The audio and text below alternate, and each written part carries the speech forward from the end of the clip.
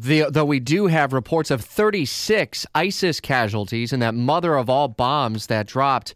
That's new from overnight. And within the last hour, we're now seeing visual confirmation of the damage that was left behind from that huge bomb in Afghanistan. We're seeing video that we've posted on Facebook and Instagram and in the WOKV app.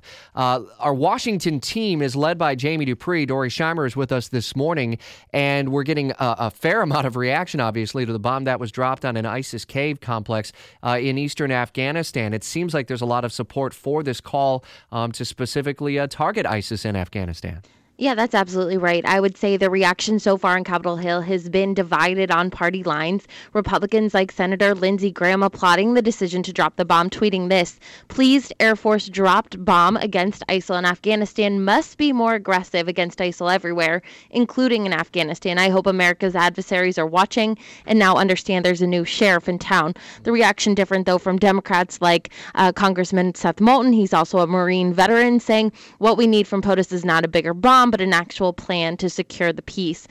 This reaction comes as the Trump administration is really dealing with three major foreign policy issues right now: ISIS in Afghanistan, the conflict in Syria, dealing with the Assad regime and with Russia, and then growing tension with North Korea. So this young administration facing some pretty serious challenges here right now. Our insider Jamie Dupree on this morning. CIA Director Mike Pompeo really taking a punch against WikiLeaks. Yeah, that's absolutely right. And in Jamie's blog today, he points out that this is a different tune for Mike Pompeo, who, as a congressman, had no problems with WikiLeaks, tweeting back in July that this was a good thing that they were releasing John Podesta's emails hurting Hillary Clinton. So it's interesting to see, and I think he's going to get a lot of credit for his stance on WikiLeaks from those in the intelligence community who say, listen, we don't care what you said as a congressman.